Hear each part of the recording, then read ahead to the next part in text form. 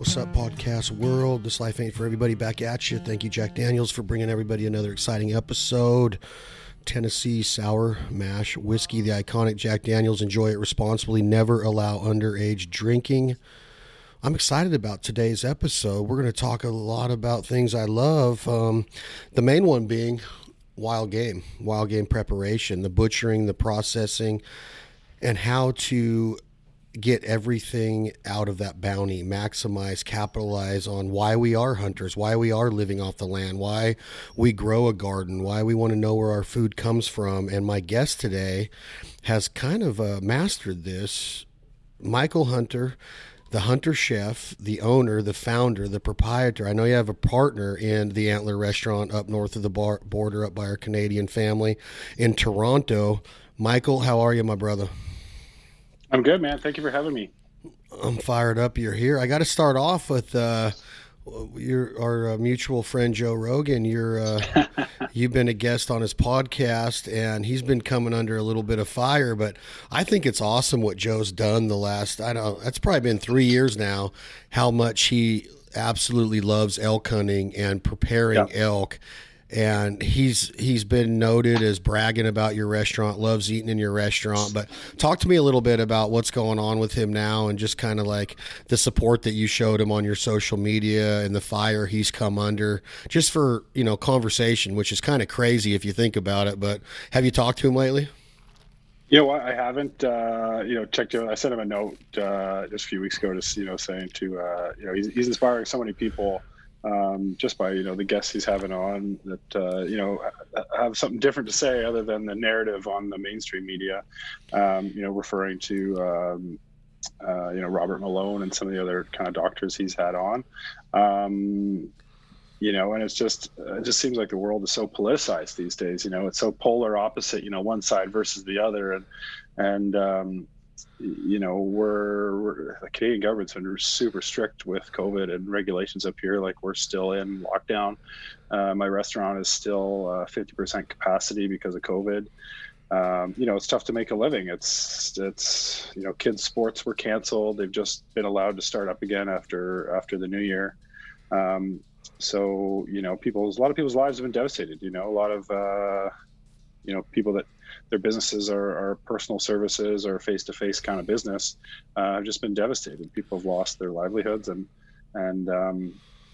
so to hear someone like Joe kind of speak out about some of the stuff that's going on, or at least have some people on that have a little, something different to say, really makes a difference, I think, for a lot of people. You talk about being a restaurateur, being an entrepreneur, having COVID shut down businesses the way that it is, the way that, in my opinion, some of these governments intended. It's almost like they want to see the suffering. With what we do in Canada, small towns, outfitters, motels, lodges, fuel stations, stores, restaurants, cafes, these little small prairie towns in Ontario or Manitoba or Alberta, Saskatchewan, where we've been going for 2 decades, they depend on the Americans and other countries coming there, because tourism, outdoor tourism for hunting and fishing, it would be my guess, is the biggest tourism in Canada, especially in those provinces. I bet you maybe in Eastern Canada, you probably have other tourism avenues that are as strong as the outdoors, but I would assume, which I know you get in trouble for assuming sometimes, but you would think that it's a no-brainer that we have to have this influx of money and revenue stream to keep restaurants like yours, or, these smaller towns than you're in a larger city. But these outfitters, they're dying on the limb because we can't go up and we're not sending deposits in there. We're not making sure that they have the amount of money that it takes to whether it's run the lodge or pay their employees or bait for bears or whatever it is they're doing. They need money to do that and stay in business. So when I look at photos of you online, and I know I have other friends that own restaurants, and to see it still be at 50% capacity in Ontario this time in 2022, we're 2 full years since this started. It just blows my mind. So, but what I want to know is your inner psyche. Like, you have to be a competitor. You have to be a winner and a champion to even put up with this bullshit, right? Like, this is crazy that we're even still talking about it, in my opinion. Now, I'm not taking it lightly. I know people have been affected by it, but 22 years later, you're trying to make a living in the restaurant business. Tell me about the anxiety, the attitude, the mental aptitude that it is taking you. It's had to have taken its toll on you physically, mentally, emotionally, your marriage, everything that goes into success, and seeing something being so tarnished because of this. Tell me how it's been and how you've survived this. Thankfully, our cookbook came out last year. So, in the midst of all this, shutdowns and things like that, we launched the Hunter Chef Cookbook. So, I've been working on this project for about 10 years, kind of off and on, doing a lot of the photography myself. And so that gave us a shelf stable product that we could sell because, food is perishable. So you can't freeze everything. So, having some merch to sell was a huge help. We did some hats. We were selling some maple syrup. We just basically found a way to survive. We were doing sort of tasting menu style 3-course meal kits. We did a butcher box, a game butcher box, with deer, bison, duck, things like that in the kit. So we basically just kind of found a way to survive through all the chaos.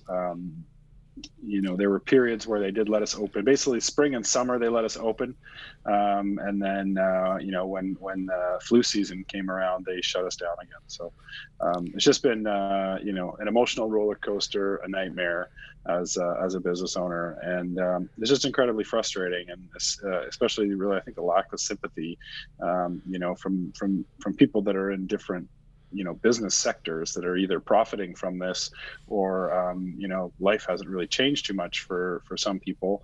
They can just work from home and they prefer working from home. So they're sort of enjoying this, and they're, advocates for a lot of these restrictions that we're still facing. And it's, it's just incredibly frustrating.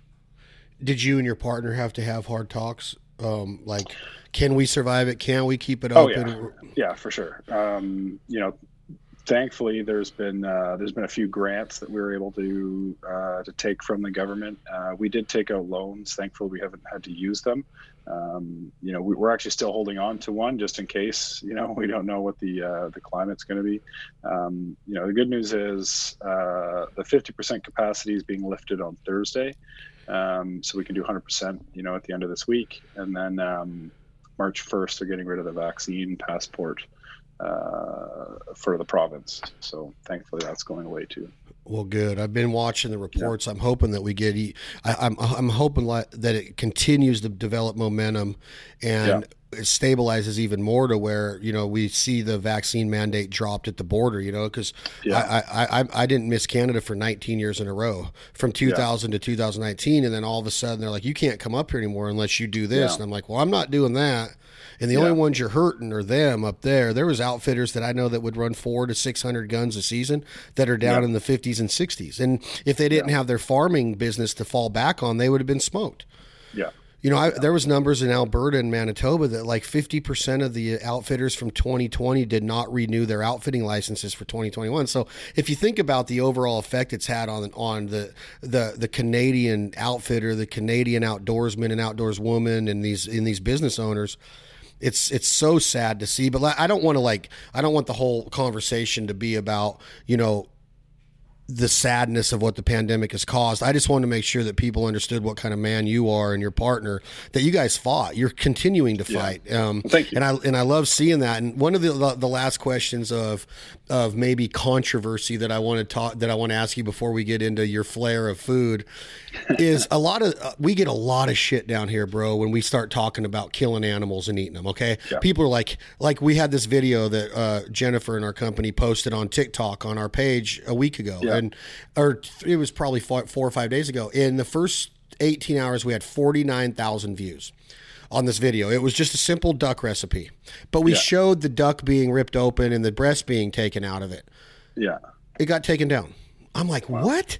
Yeah. So my question to you, Michael Hunter, is even in the beef business, people are like, well, if it's a hamburger, it's fine, because they really don't even have an idea in their head of how that cow or that steer is butchered, right? That's crazy to me. So did it take its toll on you? Did you have the ultimate amount of negative feedback when, hey, you're not just a beef restaurant, you're actually serving buffalo and duck and deer and all of this venison? Was it kind of compounded by that? Well, are you referring to the protests a couple of years ago, or well, I just like think regularly on social media? I think the social media and the protests are very important in your answer to me, because I just want to know, like, do people look at this as even worse than just serving a beefsteak at a restaurant? Does my question make sense? Yeah, you know what? Like, right from day one, we were very successful. We were very busy, which was a little bit surprising. We had a chicken dish on the menu. So for those of you who don't know, I own a restaurant called Antler, and our focus is game animals and everything wild, like wild fish, wild mushrooms. We go foraging in the spring for morels and chanterelles in the summer and things like that. And much like the laws in the States, all the game has to be farmed. So I can't go and shoot it and bring it in. We buy from a duck farm, a deer farm. Everything's local. The bison's from Alberta, but other than that, everything's from Ontario. So, but when we first opened, we put a chicken dish on the menu just in case, somebody wasn't into eating venison or bison or rabbit. So, but we couldn't sell the chicken. We were eating it for staff meals because nobody was ordering it, which was great. So, awesome. We ended up taking that off the menu. So, I think we were really well received. But I don't think, with a name like Antler, people are coming, they kind of know what to expect. It kind of has a steakhouse vibe to it a little bit, in the name. And something that I didn't really consider, but I would love to sell more fish and seafood. But with the name like Antler, people are coming for red meat. So it's a bit frustrating for me because I love, scallops from the East Coast and, wild halibut from the West Coast and, things like that. And we do sell a little bit of fish, but it's not really our primary, what we're known for. So, we've been lucky, despite the protest that happened 3 years ago, up until that point, even after that was sort of an isolated incident, but, we've been lucky. And even, I'm pretty careful on social media. I try and just stick to the kind of food aspect of stuff. I do share some hunting, content as well. And I don't know if I've ever put up a kill shot necessarily on my channels, but I think I get away with a little bit more because it's strictly food, with a little bit of hunting mixed in. So I find that if you talk about the food stuff first, I can kind of get away with a bit more, I think. Yeah, it's like I've heard that too. When we start with the recipe, or start with the idea of it becoming table fare or a bounty, then it'd be, during the pandemic, going back to that, when people couldn't get meat or beef at the stores and the restaurants are closed, and they'd come over and you'd cook for them. And I'd be like, did you enjoy it? And they're like, yeah, what is this? I'm like, that's wild turkey. Well, where'd you get it? I'm like, Kansas. Well, how do I get one? And I'm like, well, you hunt, or a hunter that's not too selfish or greedy to share some of this meat. So, there's been a huge influx in hunting licenses and fishermen and new fishermen and outdoorsmen getting involved. And I think that, the culinary part of it is kind of the last thing that most of these guys and girls are going to experience of like, oh, wow, like this is the ultimate now. The ultimate lifestyle, in my opinion, is to be able to hone your skill set and live off the land, whether you're gardening, raising your own steer, your pigs, your chickens, your lambs, whatever it is, or becoming a hunter, a fisher, gatherer. What was it in your life, Michael? Tell me a little bit about the culinary background, the education. How does a guy get the confidence to, I know you said it's a decade-long process and project of working on the Hunter cookbook, the Hunter Chef cookbook, but where does your confidence come from to actually open up a restaurant to where you're going to be feeding these recipes to the general public? So I grew up on a horse farm as a kid, and I loved nature, loved food. always into, trying new things. I would, enjoy sushi or, just some stuff normal kids wouldn't like. So I always kind of had a affinity for food. And then the summer before I was going into high school, I wanted a part-time job. So I rode my bike. There was a local kind of gas station and diner on the corner from the town I lived in when I was a kid. And I rode my bike there. They didn't need help at the gas bar, but they asked if I could help out in the kitchen. So I took the job, and I started washing dishes and helping out with brunch. And it was like, classic greasy spoon diner, but they were busy. They had a lineup out the door, on the weekends. And I loved it. It was fun and social. There was, it was all like kind of high school, kids working there. And I just thought it was a real fun social atmosphere. And all through high school, I worked there for a couple of years, and I worked at a golf course growing up in high school. And then what really kind of started my passion was I started working in a fine dining country inn in the off season from the golf course. And that's where, I really fell in love with food. The chef was a real chef and was a mentor to me, and he's actually still close. I consider him a close friend of mine today. That's where I learned about making bread and making pasta from scratch. And we'd go across the road into the forest and pick mushrooms on our break. And I really developed a fondness for nature and the outdoors, and just eating wild food. Working at this little restaurant. And then from there, I went to culinary school, and I had my daughter when I was 19, and she really inspired me just to succeed in business, whatever that was. And my passion was cooking. I had all this experience. I figured, okay, I'm going to go to chef school and really make something of this. So I think starting out so young, and then working so hard, right from the get-go was really attributed to my success. When you go to culinary school, give me a little insight on, you're a cook, you're a chef, you've been there, done that, lines out the doors, you're at a country club, you're at a greasy spoon diner. You had an idea of how to prepare a meal. What's the biggest, give me some of the biggest, I guess, generalities that you learn, like, whoa, I've been cooking my whole life, right? Like me personally, I feel like I can make a duck taste pretty good, but if I walk into a culinary institute, what blew your mind? Like, wow, this is like on a totally different level. So I did an apprenticeship program, which is pretty interesting. So I could go to school 2 days a week and then work the rest of the week. And get paid. So it was sort of like a paid internship, and it's a Red Seal, like apprentice trade, like a plumber or electrician, something like that here.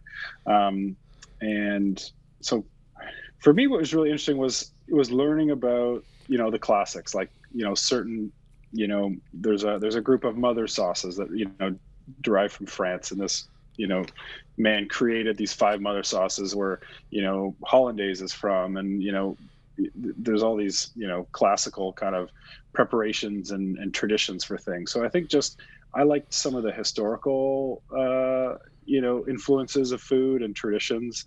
A lot of the basic culinary skills we were learning, I was already sort of advanced in. We used to break down lamb, and that's how I learned how to, I knew how to break down a deer because I broke down 50 lamb.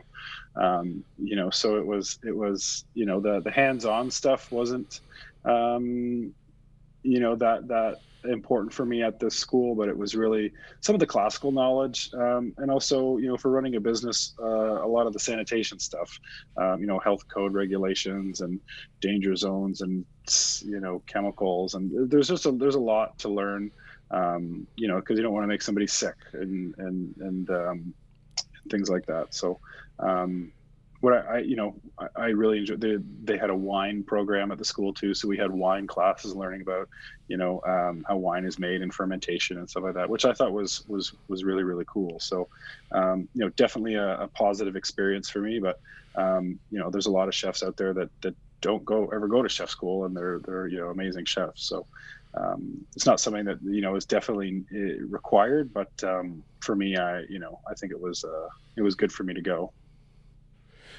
When you open the doors now, you have the grand opening of Antler. I wanted to get into Antler. That's why I wanted to talk with you, because I'm so intrigued by this, because the restaurant business can be a you know what, like you're married to it. I mean, straight up, you're married to it. Yeah. A lot of respect for ones that make it. A lot of them don't make it past that infancy stage. I mean, like, I don't even know what the percentage is. 50% close in the first 5 years or something. It's first 5 years. I think it's 25% close in the first year, and then after that, it's like 50% are gone, and the next. I think it's different for cities, but like I was told, New York is like the lifespan of a brand in New York is like 3 years or something. Like it is short. Turnover. But, yeah, so we're on our 6th year, and right before COVID, we were at the stage of maybe trying to open a second one. Well, we were trying to open a second one, and COVID squashed that. We were looking at a building down the street. So now we're just kind of waiting for the dust to settle and the economy to sort itself out, and we'll figure out again kind of how we're going to grow. Yeah, you got to build one down here. That's how you got to grow. Yeah. So then we can eat at it all the time. So what? I would love to. Talk to me about that first night, that first week. Yeah. What was on the menu? What was the reaction? Yeah. Did you do a soft opening where you were getting the opinion? So how'd it work out? We had family. So we had family and friends for the first 2 nights. We did a media night. And then so the very first night, I can't remember if it was our soft opener or our real open, but our grease trap basically exploded onto the floor. But for those of you listening that don't know, it's in a commercial kitchen, there's a lot of grease that ends up going down the drain. So there's this big box where the grease floats, but then the water sinks and shoots out a pipe out the bottom. But it's this big box of absolutely horrid smelling, decomposing grease. So this thing plugged up, flooded the kitchen, stank like hell.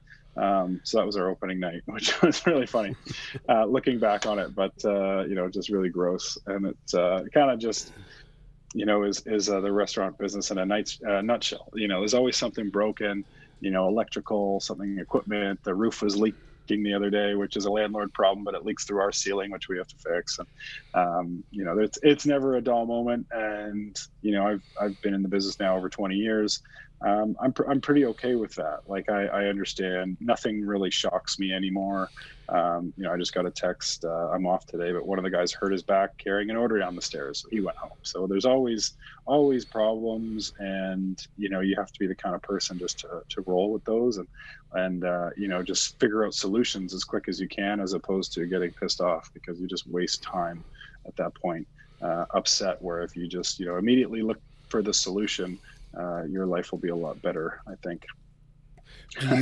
Are you the executive chef on the night? Are you in there every night of the week? How does it work out as far as what you're trained to do? So, the last couple of years I've taken a step back just because of we took some time off to work on the cookbook.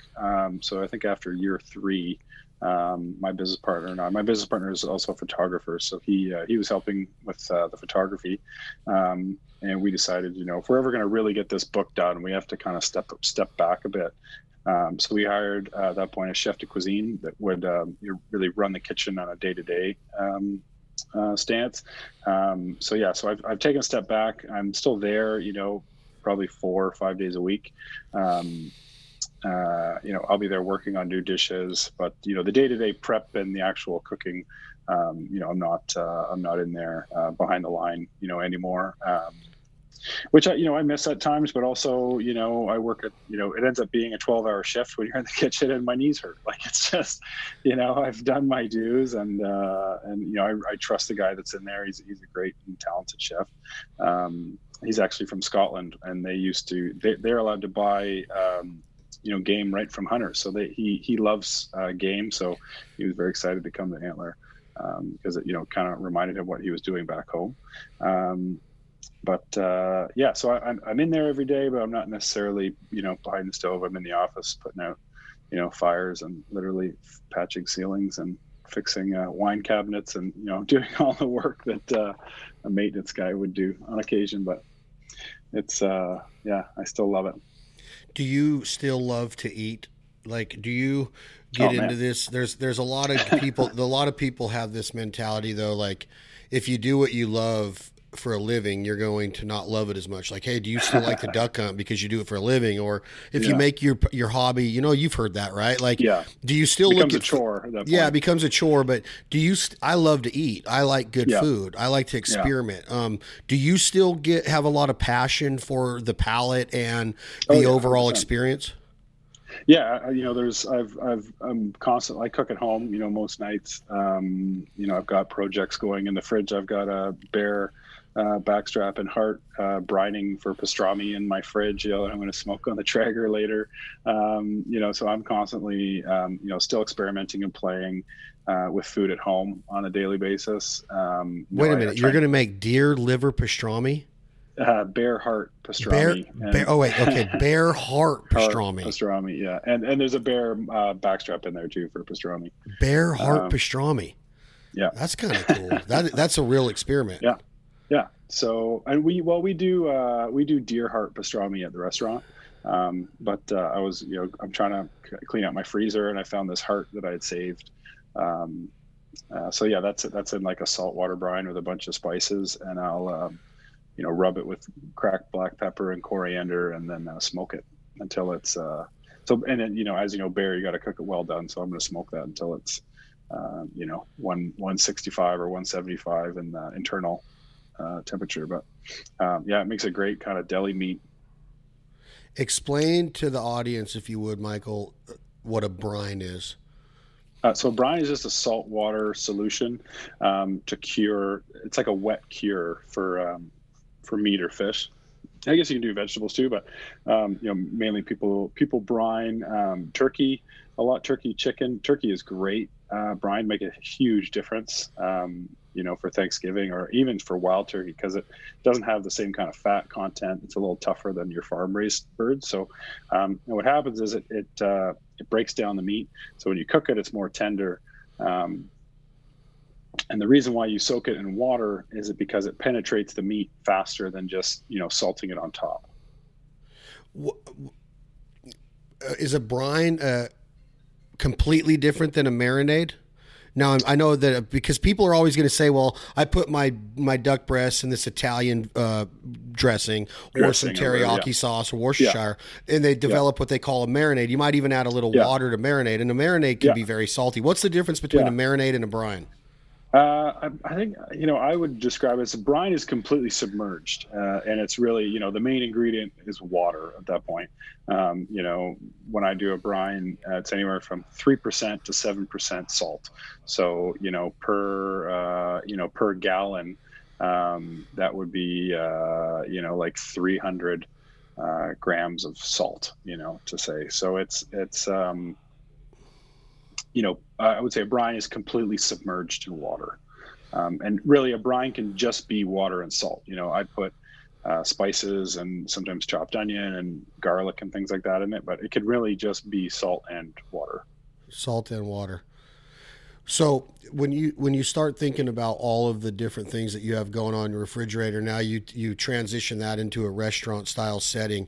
What the diversity of your menu, is it kind of a menu to where it's set and that's what the customer can get? Or is it one of those day-to-day menus to where when you go in there, you print it every day because you were able to get this meat this week and this seafood this week? Or is it ever changing? Yeah, no. So we have a set menu, but we're pretty seasonal. When salmon's in season, we'll take the fresh salmon. When it's halibut season, we take the halibut. Because we're buying the farmed game, our proteins, I try and keep the same animals on the menu at all times. In the winter, we'll do confit duck legs, but in the summer and spring, we'll do a grilled duck breast that's a little, or pan roasted duck breast that's a little lighter, not so heavy as a confit duck leg. Definitely with seasonality of vegetables, we change the sides up pretty frequently. But a lot of our proteins are kind of the same since we've opened, but we change the dish with the same protein. I've got my deer farmer, I've got my duck farmer, and these are guys that, I want to support and, kind of be loyal to. So really it's just, we change the side dishes sort of seasonally. I like when you talk waterfowl. You said confit duck leg. Yeah. Explain to the audience, if you would, Michael, confit. And Yeah. there's this new, I mean, I guess it was relatively new down here in the States right now, but Yeah. in the last 36 months, the sous vide stuff has become Oh, really popular. Yeah. Is confit kind of like this, or explain the two, would you? So, confit, it's essentially a preservation method. So it's what, it's a French word, and it's cured and slowly poached in fat, and it's actually traditionally stored in the fat. So you'd take a mason jar, you again, traditionally it's made with duck because the duck legs are tougher. You salt the duck. It can be a mixture of salt and sugar and spices. Salt the legs to cure them, and then you'd rinse off the salt, pat them dry, and then pan fry it in a cast iron skillet, and then transfer that to either a bigger pot or like a baking kind of casserole dish, and you fill it up with duck fat. And then that goes in the oven and you slowly poach it. And what happens is you get like an extremely tender, fall off the bone duck leg. And then from there, you would, either keep that covered in fat or put it into a like mason jar with a screw top lid. And you can store those in the cold cellar basically all winter. So, traditionally it's a preserve, something that people, and these are things that I, when I was a young chef, totally geeked out on learning was, people did this for preservation and for survival. It wasn't because it was trendy. This is what people did to store food when they didn't have a fridge. But confit is a really rich, heavy dish, but it's beautiful. So when I started hunting Canada geese, and even turkey, my friends told me don't even keep the legs. They're like, oh, the legs are tough, they're shit, you can't even eat them. And as a chef, I'm like, what are you talking about? So I would go and take all the legs, and then I'd, make a stew or a, casserole, or, make this confit, and I'd bring it to our next hunt. And, my friends were just blown away. They were like, I thought you couldn't eat this, or like my dad says, you can't eat this, they're too tough. Well, if you just grilled it or threw it in a pan, of course it's going to be tough. It's a wild, it could be a 9-year-old goose, that's paddling around a lake all day. Those muscles are tough, right? So, but, with the right, recipe and kind of cooking method, they're really delicious. Can we do this when I see you in duck camp this fall? That's an open invite. We got to do. I want to do that one for sure. You mentioned duck fat. As a trained chef, educate myself and the audience on rendering, because you said duck fat, you said you're cooking in fat. Well, there's a rendering process, because I have tubs that look kind of like this cup here with a, it would be like a cup that like pho would come in, like your broth for pho. Your deli cup, your deli cup with a lid, and I freeze duck fat or goose fat for the year, and then I use it for different recipes. But explain to me the art of I love rendering, right? And when I show a video of us cutting the breast out of a duck without keeping the skin or fat on, I mean, people just come unglued, right? Because with social media, they see one video and they automatically think like that's how we do every bird. And I'm like, no, we keep the skin and fat on. But talk to me a little bit about the art of rendering. Yeah. Okay. So, really, beginning of the fall, when duck season starts, there's not a lot of fat on the birds. This, but for people that are listening that may not know, really those late season birds, they start to store fat for the winter. So they're pretty fatty, in and around the kind of stomach cavity. There'll be kind of some fat, or just, there'll be like an inch of skin, that's just bright yellow. So they're starting to store fat kind of, I find in December. And then you can kind of trim the fat, in front of the breast, kind of going up the neck. You can trim that skin off and trim the skin, around the stomach and things like that, and basically just slowly cook it in a pot. So you'd save up all these kind of fatty trim bits off your birds, and just slowly cook it in a pot, to let the grease come out of the skin, and then from there you strain it through a colander, and you can use a cheesecloth if you want to get the little bits, and store it all. Like you said, for later use. I like to keep all my bear fat. It's a lot easier to save and render bear fat. There's tons of fat on the inside of the stomach. You can chop up and slowly render. Even deer, like I like deer lard, even though it is quite thick. But I'll keep deer lard, or mix it in with my ground. But definitely a neat tool to use when cooking. You mentioned bear and deer, lard and fat, because it's easier. You said because there's so much more of it on a There's so on a much bear. more of it. Yeah. But is duck the best? Is duck fat the I think best in your duck is opinion? it's definitely one of the tastiest. And, a lot of this, like if you're buying duck fat, it's all farmed. So like a farm duck, there's twice as much fat on a farm duck as a wild duck, especially when you're looking at time of year. So yes, I think duck fat is probably one of the tastiest. I really like bear fat. It is very neutral, I find, in flavor, and it's a softer fat, so it works really. I find it's great in pastries, but I'll sear steaks in bear fat all the time just because they get so much of it. There's a craze down here in the States with duck fat. I mean, everybody is doing tortilla chips or taco tortillas and flour tortillas. There's companies out there that are really utilizing the duck fat method, and I absolutely love it. I mean, I love the idea of rendering speckle belly fat. You get those rice birds in January in like the Butte Sink of California. The fat is amazing. You know what? I've never we don't get specks where I live. But yeah, no, I'd love to experience that. Yeah, the speckle belly hunting in California, you can get them in Louisiana and Arkansas, Texas, East Texas as well. But you can kill quite a few of them per day in California, and the meat that you get on those it's my favorite waterfowl. A lot of people say sandhill cranes are kind of the ribeye in the sky. Yeah. Wood duck gets a lot of people talking. The canvasback is one of my favorite ducks. Mallards I love, but that speckle belly goose, when it's in the wet rice, it's on a different level of taste and flavor. That's awesome. Yeah, no, I gotta check that out. So I shoot a lot of Canadas. We have a nuisance hunt actually coming up in 2 weeks where you can shoot 10 per day. That I'm looking forward to. But yeah, I shoot a lot of mallards. Our opening day is like all wood ducks all weekend. A weekend long. We have a few canvasbacks, but they're more towards Lake Erie, so they're pretty far west, about 3 hours southwest of me. To go target them. But we get a lot of the blue-billed scaup and redheads and a lot of mallards. But mainly puddle ducks around where I am. So if I came into your restaurant and you happened to be there one night, it's a night that I'm lucky enough to catch the owner and founder, Michael Hunter, there. What do you say when I say, well, what do you recommend? Like, is there a go-to that you have all the utmost confidence in that is one of your favorite dishes that you've created? Our charcuterie board is pretty cool. We've got wild boar, pancetta on there. We've got bison tongue that's smoked on there, which is pretty cool.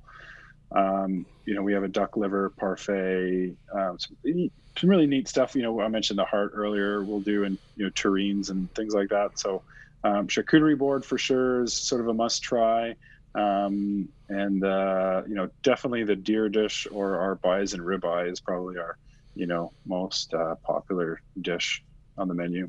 Take me through, without giving up any secrets, the bison ribeye. I'm getting ready. We're getting ready to throw down on some ribeyes tomorrow. So teach me something. Cool. Awesome. So when I first got this bison in, I thought it was horrible. We got it. I didn't really realize it was fresh, like killed, 6 days prior to me receiving this. So it looked like jelly. The meat was like bright red. It was like not aged at all. I tried to cut a steak and it was falling apart, and we cooked this and it was like shoe leather. And I was like, oh my God, I just bought a case of this, garbage, that we're going to have to grind. But, so we tied it up and we dry aged it for about 3 weeks, and, it lost, probably a third of the moisture. All the muscle just came together, and actually looked like a ribeye at that point. We tied it with butcher twine and put it on a rack in our fridge to age. And then what we do is we cast iron skillet them, really smoking hot pan, vegetable oil and then butter. And then while they're frying in the pan, you want to add rosemary, you can do thyme, and some crushed garlic.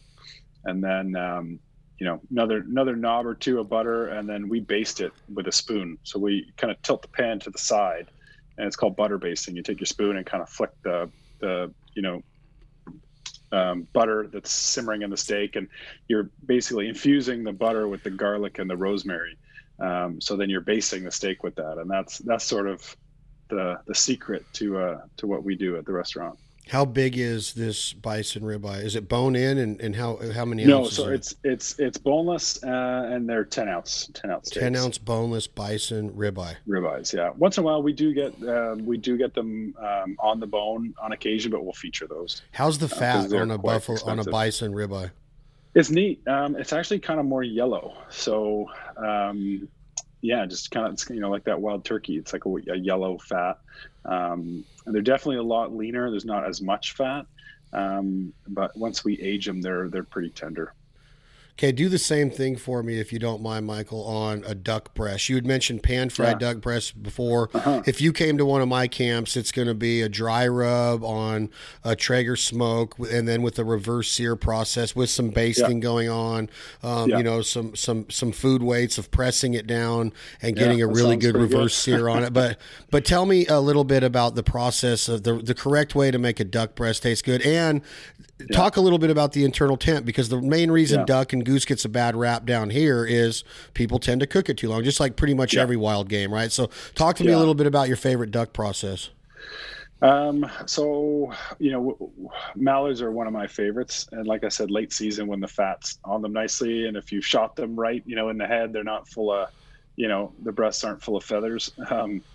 I like to pluck them, even if I'm, going to breast the bird or whatever. I like to pluck the breasts before I cut them out. And then I'll probably, let that age or dry age the fridge, even for a couple of days, just to let some of the moisture escape from the duck. I've actually got one in my fridge right now with the wing on, but it's plucked with one wing on, so for transportation.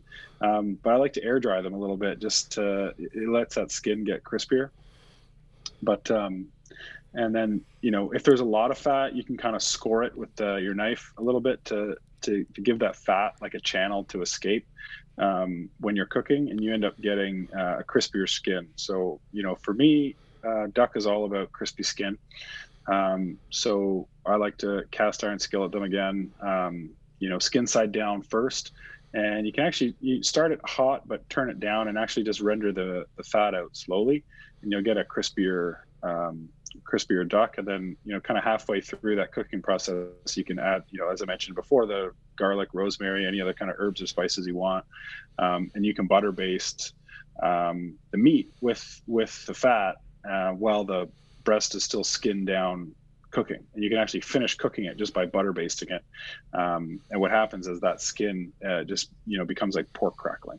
So you start with high heat on are you cast ironing this, or is it any kind of skillet? You can cast iron, or even like a heavy bottom pan. Works great. And high heat. So we're talking 400 degrees here to start? Yeah, I start at high heat, and then I'll turn it down and just kind of do medium heat to let it render, because the slower that it renders, you'll end up with a crispier. What does the high heat at the beginning do? Get that fat started? I think it just gets it started, and it won't stick. So if you put something in like a cold pan, I find it sticks. Any duck breast will stick to it. So yeah, I like to kind of start everything in a hot pan, and just, the meat itself will cool it down a little bit when you put it in there. But yeah, that's just the way I like to do it. No, it sounds awesome. And scoring is the scoring is a technique to where you take a sharp knife and cut through the fat, but you don't penetrate the actual meat, right? Yeah, you try not to cut the meat, and what happens is that it allows kind of more like surface area of heat to get in that little cut and render more fat out. So you end up with a crispier breast. So when you take this out and you serve it, and I want to talk about I want to be educated. Yeah. Yes. So I want the internal temp, I want the color, and then I want the presentation of how do I impress the folks when I put what accompanies this? Is it asparagus? Is it Brussels sprouts? How do you make that plate come alive? Yeah. So one of my favorite dishes that we do at the restaurant is we actually serve it with like maple baked beans and grits. Cheddar cheese grits. It's like phenomenal. Instead of shrimp and grits, you got duck and grits. I like it. Grits. So, so you mentioned doneness and cooking temperature. So when you Google, a steak medium rare, I'm pretty sure it says 135 for medium rare. Throw that out the window. So whatever Google says, deduct like 10 degrees from it. So when I'm cooking a prime rib or steaks, or if I'm using a meat thermometer, Especially for a big roast, I like to pull it out at 115 degrees Fahrenheit. So if I want medium rare, nice and red, I'm doing a prime rib or a steak or whatever have you. 115, 120, like max, stop cooking it, and then put it on a wire rack to rest. And if you leave that thermometer in there, you'll watch that thermometer. It'll go up 10 degrees just sitting on your counter, because that meat is so hot, and you've just taken it out of the pan. It doesn't stop cooking right away. It's still, there's residual heat in there. And it's wild to watch the thermometer go up 10 degrees in 5 minutes. So let it rest. You're going to end up with 125, 130 degrees, and it'll be nice red. A little bit of pink towards the ends where they're thinner. But that's what I do for perfect medium rare. Man, these podcasts are hard to do. Like, I literally just ate lunch before this, and when I was eating lunch, we tried this pizza. I'm in Nashville right now for the National Wild Turkey Federation convention. Some of our friends brought back some of these, I guess you would call them like custom pizzas or like craft pizzas, I guess, right? Yeah. Do you specialize in this type of art too? Do you have a pizza oven? Because I've been doing a lot of experimenting the last couple of years with Traeger pizzas, which if you master that, you can really get some good, a good flavored pizza with the right crust. But give me an idea of the perfect or some type of wild game pizza that you've wowed people with, and what kind of cheeses do you use? What kind of peppers or sun-dried tomatoes? What goes good? Is it basil sauce? Is it a red sauce? Like, talk to me a little bit about. I think a lot of pizza is personal preference. One of the pizzas that I like, it's actually in my cookbook, is a venison bresaola pizza. Bresaola. And I had this in Italy, and it's basically just a pizza shell cooked. There's no sauce on it. I think there's olive oil and garlic. So it's just you fire in the dough, you cook the dough, and then when that comes out, you put on the bresaola. So it's a dry cured venison loin. It's not smoked or anything. It's just dry cured, almost like a prosciutto. So it has fresh, shaved bresaola on it, fresh arugula, and then you take a vegetable peeler and just put on ribbons of Parmesan cheese. Douse it with olive oil. You can put basil on it from that point, but it's sort of like a fresh pizza. Really cool. Anyways, a dish I had in Italy, but it was done with beef bresaola. So I kind of, when I did my book, I wanted to reinvent that dish. But that's one of my favorite recipes. We do duck prosciutto at the restaurant. That would be great on a pizza. Or even your pepperoni or summer sausage, things like that. Absolutely, awesome on a pizza. Summer sausage on a pizza. Or your pepperoni, like people make pepperoni sticks.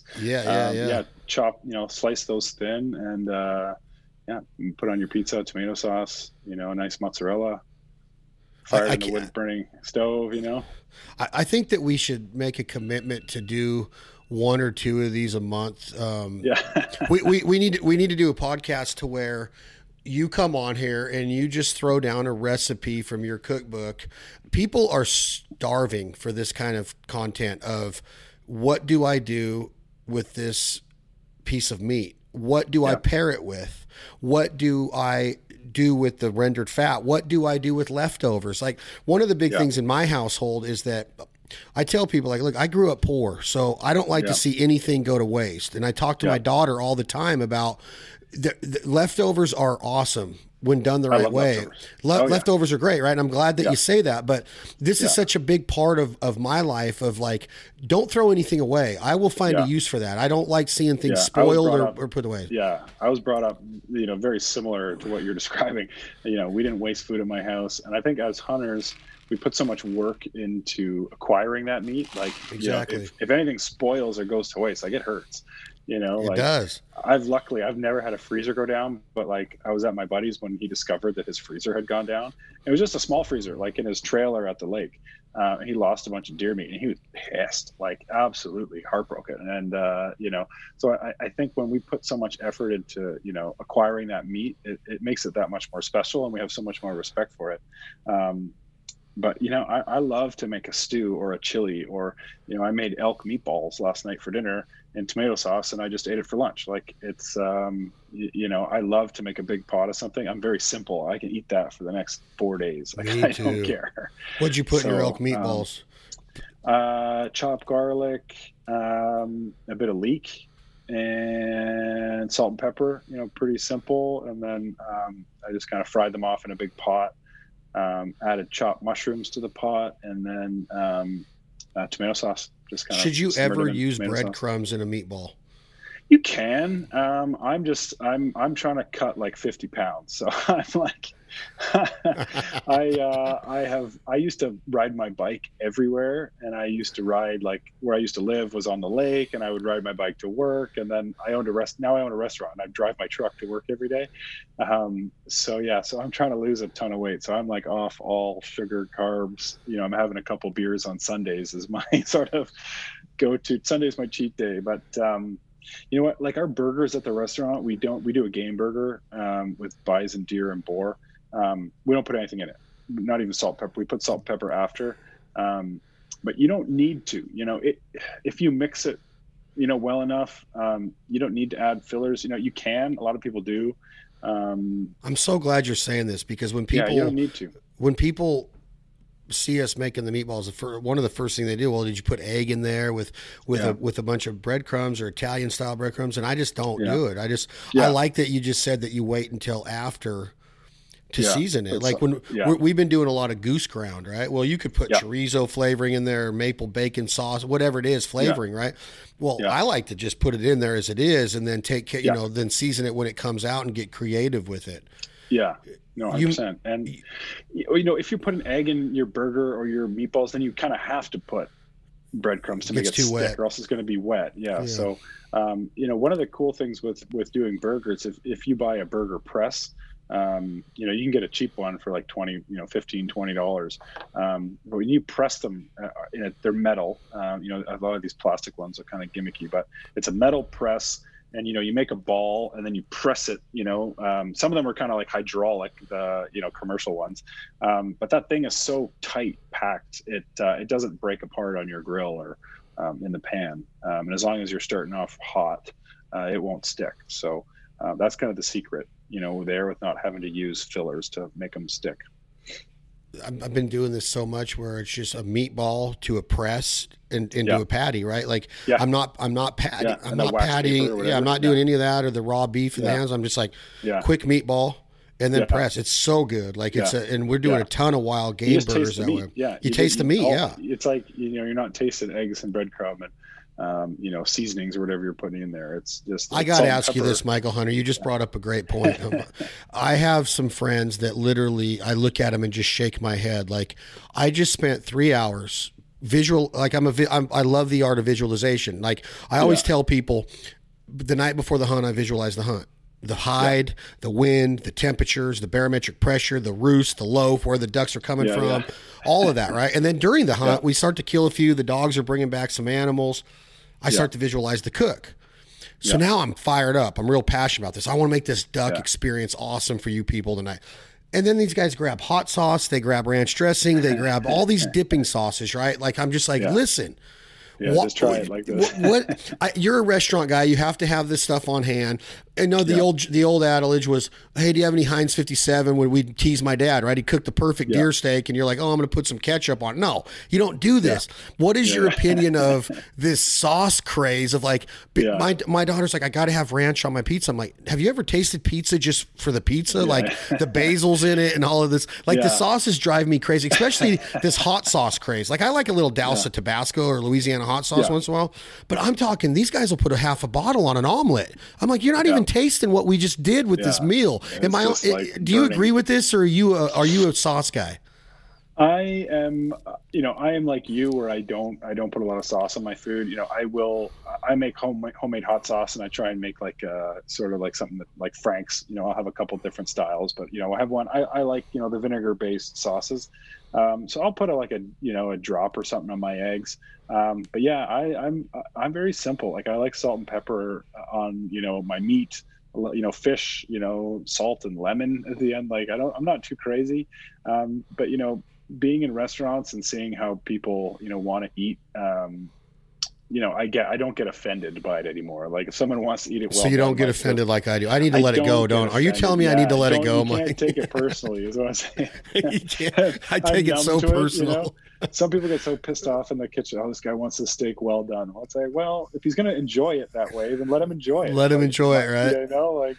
But yeah, like when you're working hard on something and your friends just douse it in Frank's, then it's, or whatever they're putting on. I totally get how that is annoying. Are you a fan of the movie Chef with Jon Favreau? Have you seen it? I have seen it. It's been a few years. There was some accurate points. Was that the one? Does he have a food truck in that one? Yeah, he goes to the food truck after he quits the French restaurant. Yeah. They're never really, 100% accurate. I think there were some good points. I like Jon Favreau. I think he's funny. Do you watch his show, the Chef Show? Have you watched that on Netflix? I saw the movie, so if he's got a show, I haven't seen. He has 3 seasons or 4 now with Chef Cho, Cho from Vegas. But they go around and visit some kitchens now. But a lot of it's filmed in A lot of it's filmed in Favreau's backyard in his commercial kitchen he built, and they do some pretty killer stuff on it. Oh, neat. Okay, I'll check it out.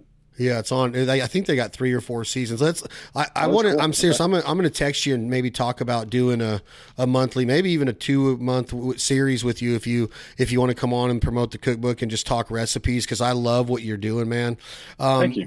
Talk to me. You mentioned beers on Sunday. Yeah. How important is it to the word pairing? Let's end this conversation by wild game, red meat wild game. Okay, I'm talking about the venisons, the ducks. Do you do it just on preference, or is there something that you follow when you're pairing with this wild game? Like, could you teach me something about, okay, well, if you have duck, you want this type of wine, or you want this type of lager, or is it okay to have some Gibson's 24 or Jack Daniel's Sinatra with red meat? What should the eater, the customer know how to make that experience the best? Do you have some insight on that? So you mentioned like duck and I think you said Gibson's 24. I think when you're using the alcohol in the food, I like to pair with it that way. I think that's really fun. I make like an apple compote with Jack Daniel's and sugar in the compote, like it's apple, sugar, and Jack Daniel's and some thyme, reduced into like almost like a jam. Then you can kind of taste it in there, and then, having a Jack Daniel's cocktail with dinner right prior to dinner, I think works. On the wine front, game really goes well with like, really fruit forward wine and real full body stuff. So, really, heavy reds, or like, really bright fruity reds go really well with game. Some of the more subtle, like, Pinot Noirs or, Merlots that are a little more subtle. They're kind of, overshadowed by the meat, I think. So, when you're thinking game and wine, go for like big, big, heavy reds. And for, beer has a lot of personal preference. I don't like really, really hoppy stuff. I find it too bitter. But, things like, I love Guinness. I love amber ales. I like kind of some darker beers. Which go well in the winter. So if you're doing stews or heavier, chilies or, rich dishes, I think, pair it with more of a rich beer to kind of match that flavor. And then, summertime when you're grilling, if you're, grilling a duck breast, you can go with a lighter kind of lager. But I think, with the food should match the alcohol. So if it's a real heavy, flavorful dish, have a real heavy, flavorful, kind of pairing for it. I want to come back on with our second podcast, and I want to like work backwards, and I want to get into from field to table. Like you hear that a lot right now, field to fork, field to table. A lot goes into when that animal dies. Okay. There's a lot, from an antelope in 90-degree weather in Nevada to a bear to a halibut on a boat. I want to talk to you a little bit about your mentality when we come back with part 2 of Michael Hunter, of how do we ensure that that's going to be right for the table from the field to the time we butcher it and process it and get it into the freezer? Do you always want to vacuum seal? Is there a such thing as putting a Ziploc bag full of meat into a freezer and risk getting the frostbite on there? Like I want to see if you, or if not frostbite, but the freezer burn effect of the meat on there. I want to talk to you. I want to work backwards on the next one. It's Michael Hunter. Talk to me. Tell the audience where they can find the book. Where can we order the book? And when can we fly? I mean, it's tough for me right now, but I want to come visit the restaurant. We need to come up there. I want to sit down, and I'm not real good at pronouncing charcuterie. Did I pronounce that right? Yeah, you nailed it. Charcuterie board. That's only because you nailed it so good. But I want to come try everything, man. What you're doing is so badass, bro. Congratulations. I'm so glad. I'm so glad that you fought through this pandemic. It's going to come out great. I can't wait for you to start opening. Maybe I'll be one of your first franchisees down here in the States. The Antler. I'll take it on. So the book is available, really anywhere books are sold. Chapters, Indigo, Amazon's probably the easiest, for people that want that home delivery. Bass Pro and Cabela's has them. So next time you're at Bass Pro, check out the book section. My website, thehunterchef.com. We've got an online store. We actually ship out signed copies from Antler. We've got some hats and maple syrup and stuff like that on there too. Antler's in Toronto, so if anyone's coming around on business, please stop by and say hi. Like I said, I'm there most days, so if you put in the reso that you're coming in and want to say hi, we'll see that, and I'll make sure I'm there. I